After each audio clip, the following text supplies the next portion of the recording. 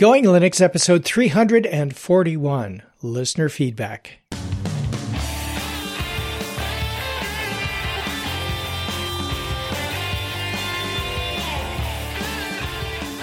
Welcome to the Going Linux podcast. I'm your host, Larry Bushy. And I'm your co-host, Bill.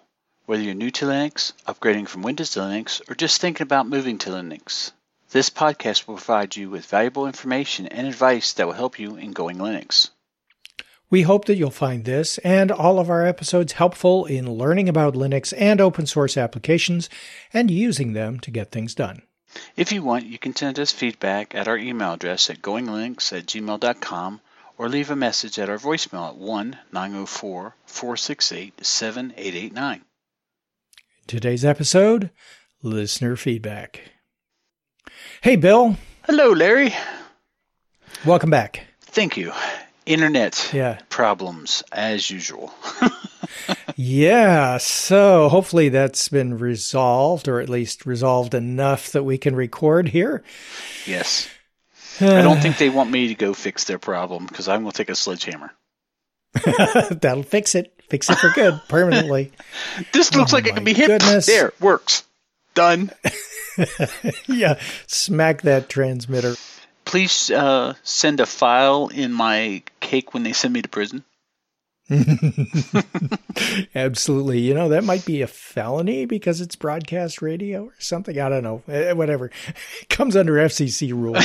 Yes. I need my last co-host is now in jail. Please, prison. Please send. I'm doing auditions for new ones. Yep. Yeah. Right. That's not going to happen. That's not going to happen, Bill. Nope. It's going to work. I have faith. Well, about as far as I can throw my car. Anyway, let's get this thing recorded before it decides to make a liar out of both of us. Okay, let's do that. We'll start with an email from Jeremy, who wrote about episode 335. Hi, guys. I know I'm kind of late to the party, but I try to listen when I can, which isn't as often as I would like to. A listener wrote in talking about backups that needed to be less archaic. I found a tremendous open source backup program that requires a little setup, but the usability is incredibly easy and fairly well documented. UR Backup is open source backup server with Linux, Windows, and Mac OS clients to let you configure your backups from a web interface on the server and back up over LAN, or that's local area network for those of you not familiar with it, and or internet connection. The software works so well that I run an internet-based instance that backs up several commercial clients. The one caveat being that it does not do image-based backups of Linux operating systems. However, it does do a file, incremental file, and image and incremental image backups. When I say it requires a little bit of setup, it's not terribly difficult to set up the Linux server, and the documentation for compiling the Linux client is very well done. If you're downloading a client for a Windows or Mac PC, the server provides a pre-configured executable. I feel like this is very underrated and little-known software that is under active development and works phenomenally. Jeremy. Jeremy didn't provide a link for the show notes for this UR backup, but we'll take a look and see if we can find it and include a link. The Google knows everything. Exactly. Have you heard of this stuff, Bill? UR I haven't. backup? I'm kind of interested to see how it works, though. Okay, well, let me see if I can find it real quick here. UR backup. Just, there it is. It's backup. Backup. It's not U space R. Yeah, it's URBACKUP. It is downloadable. I'm trying to figure out if it's open source. Yes, it is. Open source client server backup system. Okay, we'll have to take a look at that, and we'll have a link in the show notes. And if any of our Going Linux minions have tried it out already, let us know. All right. Our next email comes from Greg, who wrote, "Hi again, Larry and Bill.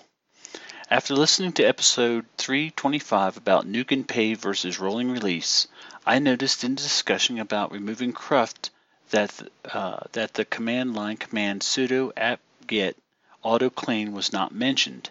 I suggest you read the man page as it describes what clean and in particular autoclean does in getting rid of archived cruft.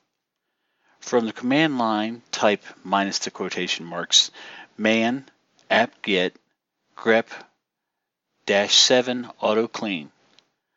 That should filter it down to essential information. There's a lot in that particular man page, 73 Greg. I've heard of AutoClean, but it didn't come into mind when we were talking about that. Yeah, that's true. And I pulled up the man page as you were reading his email, and it says AutoClean and the AutoClean alias since version 1.1. Like clean, AutoClean clears out the local repository of retrieved package files. The difference is that it only removes package files that can no longer be downloaded and are largely useless. This allows a cache to be maintained over a long period without it growing out of control.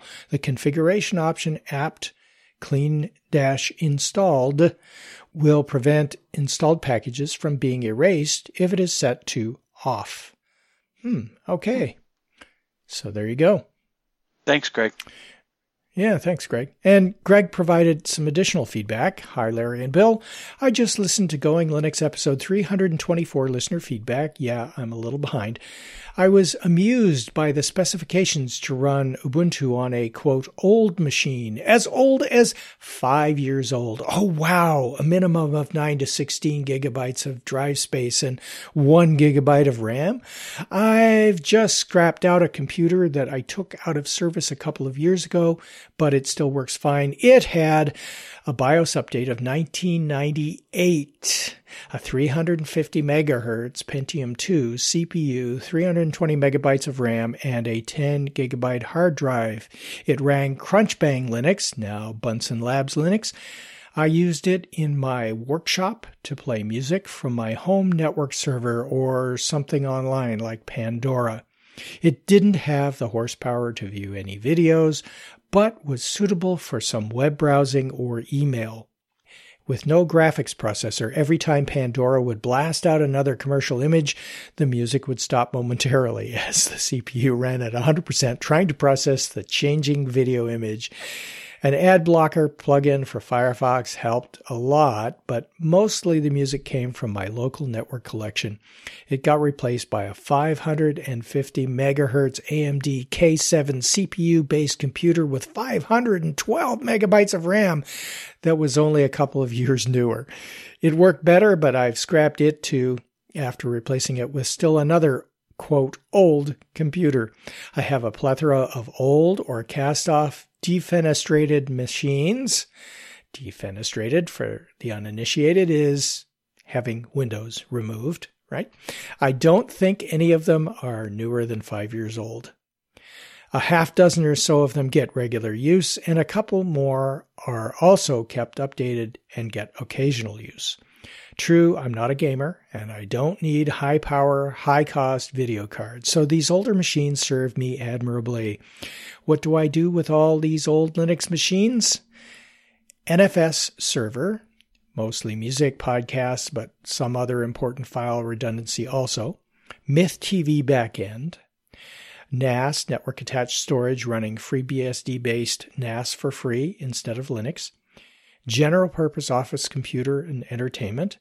Multimedia computer in the family room. Workshop computer. Ham Shack computer.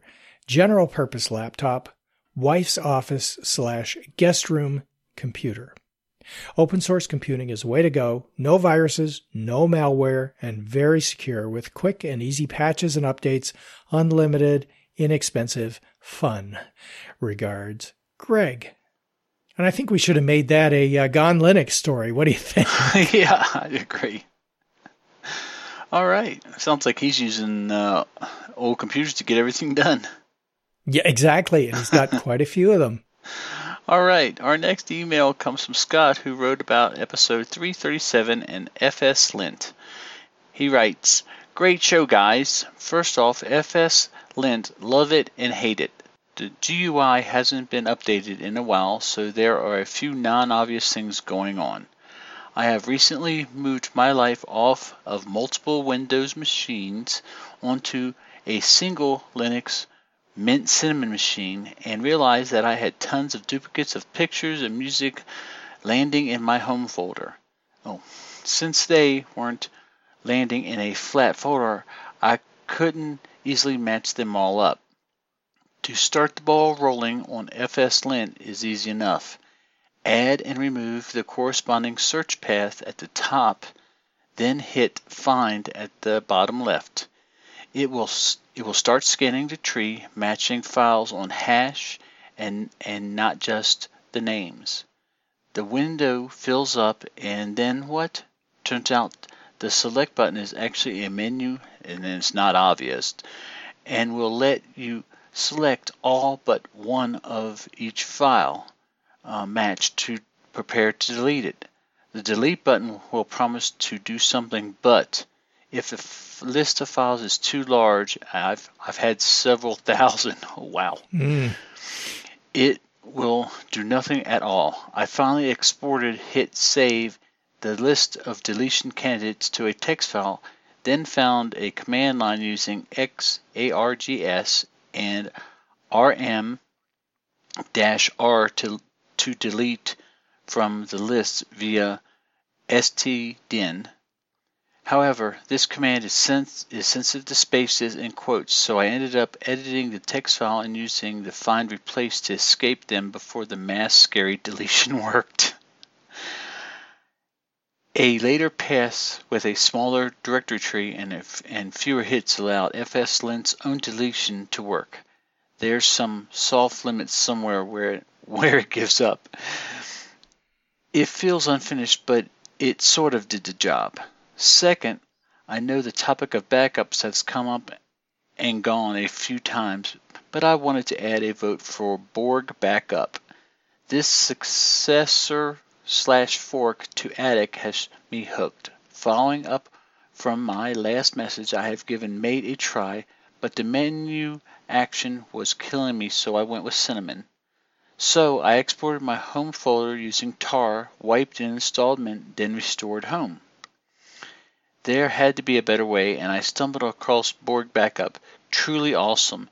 This quasi-time machine sort of thing backs up everything up as compressed hashes, then subsequent backs up just compare hashes. If you rename or remove a file, it doesn't change the archive size. It will also only back up the parts of the files that have changed, such as virtual disk images. My 160 gigabyte home folder backs up on a cron job every hour and deletes old archives. The whole thing happens under 5 seconds on a USB 2 backup. You can even delete any backup points. Oh, you can also mount the backup archive under Fuse and go back in time to any point and retrieve the files. Do I sound like a commercial? This is awesome. If someone makes a good GUI for it and hooks it into cron, it'd win. Final note, my brother and his wife have an all-in-one there had for several years with an AMD Duron and 2 gigabytes of RAM. At some point, Windows 10 came along for free and usability went to 0. The CPU remained pinned all the time. I haven't moved their life off of it yet, but I gave them a spare Dell laptop I had, put Ubuntu Mate on it, added your new book, and wrapped it all up, making new Linux converts a little at a time. Scott, KA9YWO. Wow. Thanks, Scott. Yeah, thanks. And thanks for including a copy of my book on their installation. That's great. Shameless plug inserted. Yeah, shameless plug. Yes. Of course, we'll have a link to that in the show notes.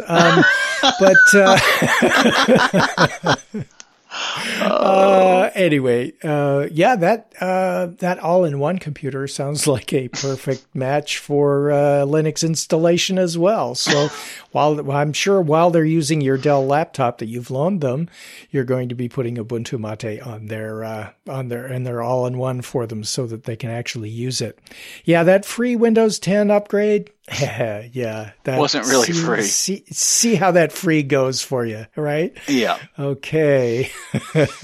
That's one of the reasons why a lot of people switch from Windows to Linux. Is that? So, Scott, thanks. That was great. That was a great story as well. Thanks. All right. Our next email is from Serge. He has a suggestion for Chris about configuration management. Hello. I would recommend Webmin, which has a gazillion modules to manage a system and the configuration files. Here is the link, and we'll include that in the show notes. Of course, best regards, Serge. Thanks, Serge. Wow. Webmin. A gazillion. Gazillion. Yeah, that's a lot. Yeah. I think. Yeah, I've used Webmin as well on some, I forget what it was. I think it was on a web server of some sort. And Webmin is one of the very popular graphical user interface, browser-based interfaces for servers. So yeah, good suggestion there. And we'll include a link in the show notes, of course. Our next email comes from Daniel, and Daniel is curious about our Skype replacement. Hello, Larry and all. Oh, wow. I didn't even get a mention in that one. Well, okay. You're in that. Okay. It's not y'all, but yeah, it's all. Yes, all the minions, including Bill and the co-host and everything He writes, else. Hello, Larry and all. What program in Linux are you using to talk back and forth on? Here's a reason not to use Skype again. And it includes a link from 9to5Mac. And we'll include the link in the show notes. But it's called Discord, and it seems to work pretty good. It's not perfect, but it's as good or as Skype, and it's uses some open source codecs. It's not an open source program, but it does use open source codecs, and it seems to work pretty well. Mm-hmm. It has everything we need. Yeah, definitely. And as long as the internet is working, it's working. So we know how wonderful a time you've been having with your internet. So yeah, Discord works. And maybe we should include a link to it in the show notes as well. All right. Yeah, by the way, that 9to5Mac article talks about a bug in Skype, and hopefully, although it says in the article that Microsoft seems too lazy to fix it, hopefully they've got it fixed by now. But this article is from February of 2018, so it's a pretty recent article. So we'll see. A bug in Skype? Really? Yeah. Who knew? So, color me surprised. Not. George, also known as George in Tulsa, wrote about using a Synology and the setup. Lucky me, George wrote. When I was trying to puzzle out why the Synologies at work did fine with Macs I wanted to retire, but not the new Linux machines, I stumbled onto a very useful setup guide that was free on Kindle Unlimited. Well, I subscribed to Kindle Unlimited anyway. I'm pretty sure this is the same book, Synology NAS Setup Guide, based on DSM 6.1 Kindle edition by the author Nick Rushton. All right, we'll see if we can find a link to that. Oh, he provides a link to that. What a guy. Thank you, George. Not free anymore. Then Synology is much more popular. The guide is well worth the $8.99 price, since especially to someone like me who is faced with a myriad of possible conflicting setup elections, clicks, and no real idea of what the cryptic phrases describing the option mean. The main trick in my case was authorizing NFS access for Linux. And he provides a link to an article that describes that. You do know Synology is a Linux device, right? I elected ext4 to format our drives during the setup. Here is a link to the Synology Router Manager Overview. Even offers parental controls, something we've talked about on the podcast. Synology offers video tutorials for SRM, and they seem also to be available on YouTube.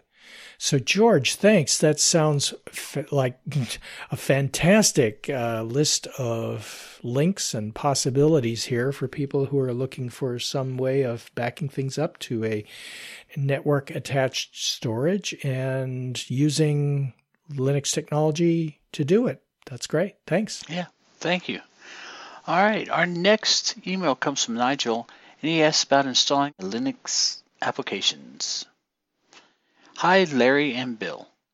The repositories of the major distributions can usually supply all the software most users need. However, if you particularly want the latest version, you can often only get it from the developer's website. If you are lucky, there will be a deb or RPM package which can be downloaded and installed with a few clicks of the mouse. But sometimes there is only a tar.gz file or a tar.bz2 file. I don't have a clue how to install an application from one of these, and I suspect I am not alone. Can I suggest you cover these installation types in a future show? Thanks, Nigel. I think we might be able to oblige. Yeah, I think so. Mostly the packages that come as tar.gz files or tar.bz2 files, which are the equivalent of zip compressed files on Windows, that end in .zip. But the tar file format is kind of, it's not unique to Linux. It's also available on Mac, but it's more common on Linux than zips are. But it's the same technology, compressing files. So usually, you just double click on the file and it opens up and gives you the folders or whatever files are included in that compressed archive. And one of them will be installation instructions, because what they're going to have you do is typically either copy files to a folder and run them from there, or compile the software. And they will give you typically all of the commands in that help or README file that you can walk through and do the installation from there. The tar format for distributing software is very popular for those people who are providing it with source code that is to be compiled. So if you don't want to wait for us to cover it, you might want to just open them up. And in Linux, you just double click them and they'll open up in the file archiver, the archive manager, whatever it's called for your distribution, and you'll be able to look for the README file right there. Yep. It should be fairly simple. I know when you hear compile, you think it's scary, but it's pretty simple. Usually like four steps. Yeah, if they're going to provide you with this stuff, they're going to provide you the instructions as well. Yep. So I think, Bill, that's it for our feedback this time around. And that wraps up our episode, unless you have something you'd like to talk about in addition, like an application pick or anything like that. No, I will say as a teaser that I'm working on a project, and you might be hearing about it soon. Yeah, and that would include an application pick, a distribution pick, maybe even some hardware pick. Yes, so I'm working on something right now. It's a little too early to talk about it, but Larry and myself are going to be working on a little project, and if it works out like we hope it will, you'll be hearing about it. And there's probably going to be a couple shows based on it, so stay tuned. Yeah, I hope so. Yeah, absolutely. And if you never hear about it again, it just kind of blew up in flames. Plausible deniability. Yes, we won't even tell you what it's about. So stay tuned. And like I said, if you never hear from us again about it, then you know what happened. I blew it or broke it. Yeah, one or the other. Or both. Anyway. Wow. So, yeah, there you go. And that's it for our episodes for today. Our next episode, again, will be a surprise. And we'll cover what that is next time. Until then, you can go to our website at goinglinux.com for articles and show notes, as well as links to download and subscribe. We are the website for computer users who just want to use Linux to get things done. If you like, you can participate directly with our friendly and helpful community members by joining the discussion in our Going Linux Podcast Google Plus community. Until next time, thanks for listening. 73.